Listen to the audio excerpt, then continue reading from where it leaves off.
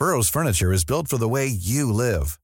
From ensuring easy assembly and disassembly to honoring highly requested new colors for their award-winning seating, they always have their customers in mind. Their modular seating is made out of durable materials to last and grow with you.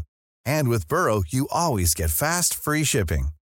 Get up to 60% off during Burrow's Memorial Day sale at burrow.com/ACAST. That's burrow.com/ACAST. burrow.com/ACAST. Mirrors. Something that is difficult to avoid.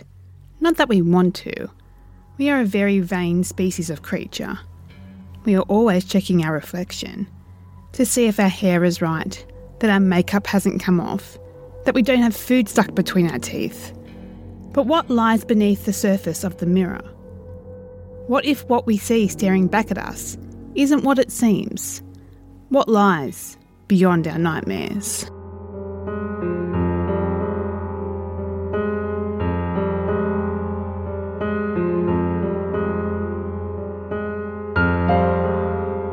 A shrill cry of panic broke the silence of the night. I raced out of my bed and into my daughter's room. I flip on the switch and direct my attention to her. She was covered in a light sweat and her eyes had drops of tears falling from them. She is crying out my name and telling me that they almost got her. Her voice broke into tears as she spoke, unable to get any more words out. I try and reassure her that it's okay, that I'm here now. I look into her eyes with my hands on her face and ask, who almost got her? The mirror people, she tells me. I turn my face to the large dresser mirror in front of my daughter's bed. I don't notice anything out of the ordinary, but I can't help but be slightly shaken by the intensity in the way she was speaking though. And I tell her that there isn't anything there and it was probably just a nightmare, nothing more. She pulls her covers up to her chin, looking back and forth from me to the mirror. I can tell that she's trying to get my words to guide her into comfort. She was still at that age where she believed that everything I said was the truth and meant more than what her imagination could conjure up. I reassure her again and kiss her on her head. I get up to leave the room and turn off the bedroom light. I am very confident that by morning she would have forgotten all about the dream she had. I leave my daughter's room and look down the long dark hall before me. Shit. In my rush to leave her room, I had forgotten to turn on the hall light. Now it was my turn. I had to put on my big girl pants, toughen up, live by my own advice and walk back in the dark to my own bed. Childlike fears filled my mind. Faced with the unknown that could be beyond the shadows, my feet become heavy. I find myself unable to lift my feet. The fear froze me in place. Mirror people. My voice faded slowly as I said these two words. Mirror people. Something about those words sent a chill throughout my body. The hallway now seems impossibly longer, almost darker. Wait, was that a whisper behind me? I look over my shoulder. Of course, it was nothing. Or was it? Would mirror people even be visible in the darkness? I gather up enough courage to get my feet to walk in a forward motion. A cool breeze blew by my side. It was almost like someone was walking next to me. I think I'm losing my mind. I said that out loud even though there was no one around to hear what I was saying. I tried to convince myself that I did that unintentionally and that I wasn't afraid. It took me far longer than it should have to finally make it back into my own room. I turned on the bedroom light immediately upon entering. I might not be able to fall asleep, but at least I could make sure that everything in this room was visible while trying to anyway. The mirror in the bathroom across my bed did nothing to ease my fear. Perhaps the bathroom light would have to stay on as well, only because I'm the adult here, of course. I need to make sure that everything within these walls was safe. I'm not afraid. I just want to be the protector. That's exactly what it is. And then the noises started. A soft sound became louder and more obnoxious. The only way I can describe it is it's like what it would be like to be a fish in an aquarium surrounded by children poking at the glass. And then a soft trink turned into a loud, resounding thud. It was like something was trying to get into the room.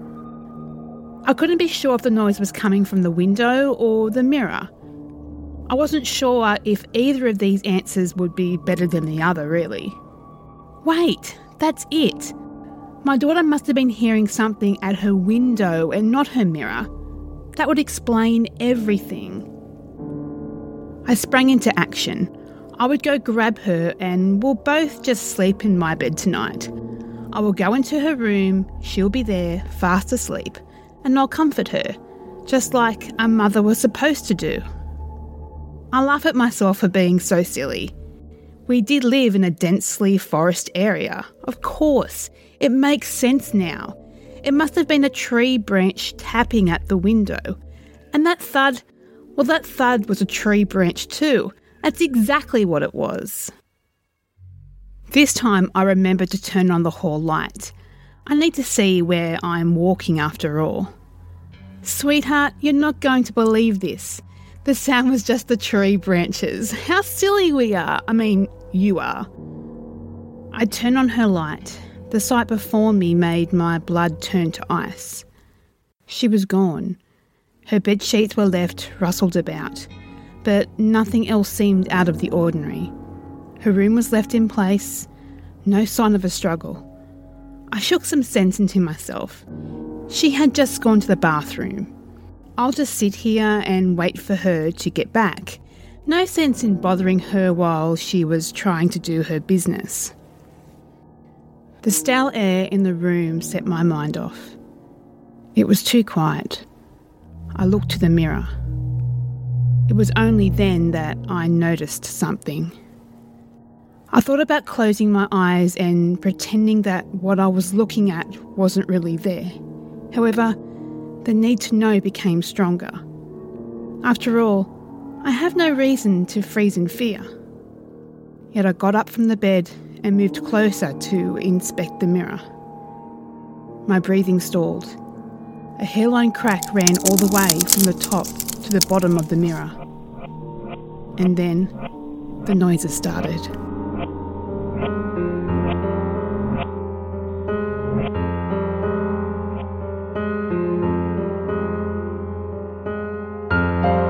The next time you're alone in your house, go into your room and turn off the lights. Stand in front of the mirror and light a white candle. Let the match burn until the flames are about to touch your fingers. If it goes out before this point, leave your room and turn on every light in your house. Lock any door that can be locked. Bar them up. Do whatever you can do. Leave the house and do not return until morning. You are not safe. If the match does not go out on its own, blow it out and set it aside. It is time for the next step. Hold the candle in both your hands and keep it at chest level. You are to remain quiet for 1 whole minute and keep your eyes closed. Do not open them. If the wax drips and burns your hands, do not make a sound. Count down in your head. When you reach 1, stare into the mirror. Lock eyes with yourself.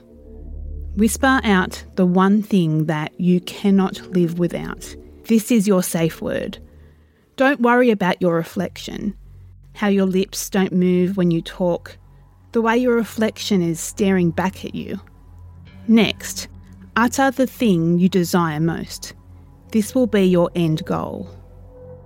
Look down at the candle in your hands and repeat, "The light in my hands is my ally, and so it shall protect me, and so I shall do for it." You must whisper. Blink only once and look back up at the mirror, and resume immediate eye contact with your reflection. No matter what you see, keep eye contact and do not blink. You must do this for 1 minute, not a second less.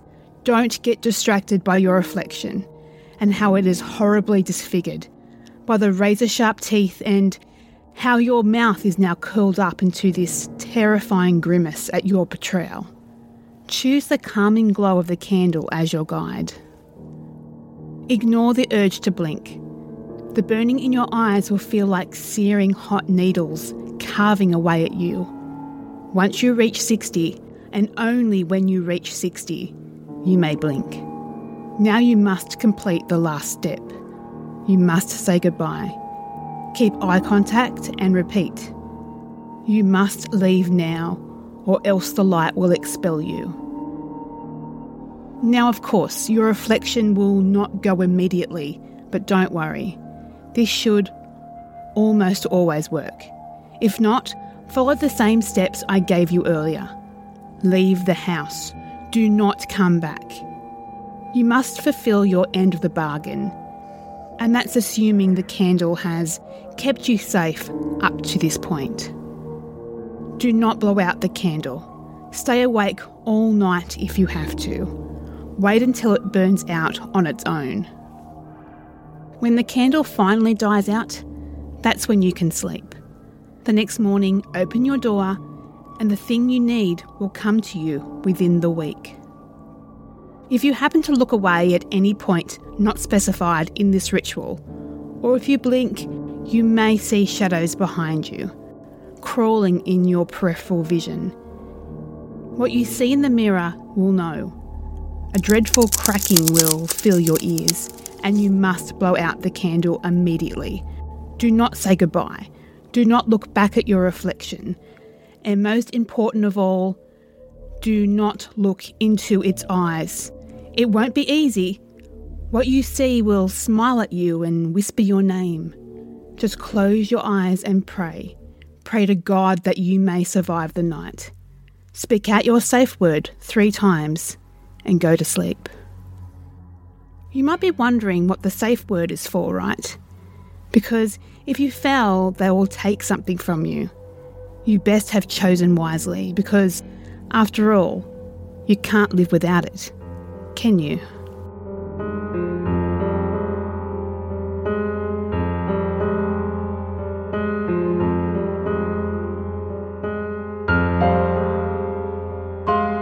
If you wish to submit an original creepy story for consideration for the podcast, please email beyondnightmares@gmail.com. You can reach us on Facebook, Instagram and Twitter, Beyond Your Nightmares. Beyond Your Nightmares is a production of Insight Podcasts.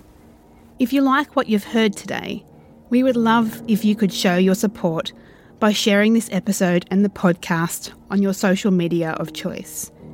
You can also help the show if you would rate, review and subscribe on iTunes or your favourite podcast app.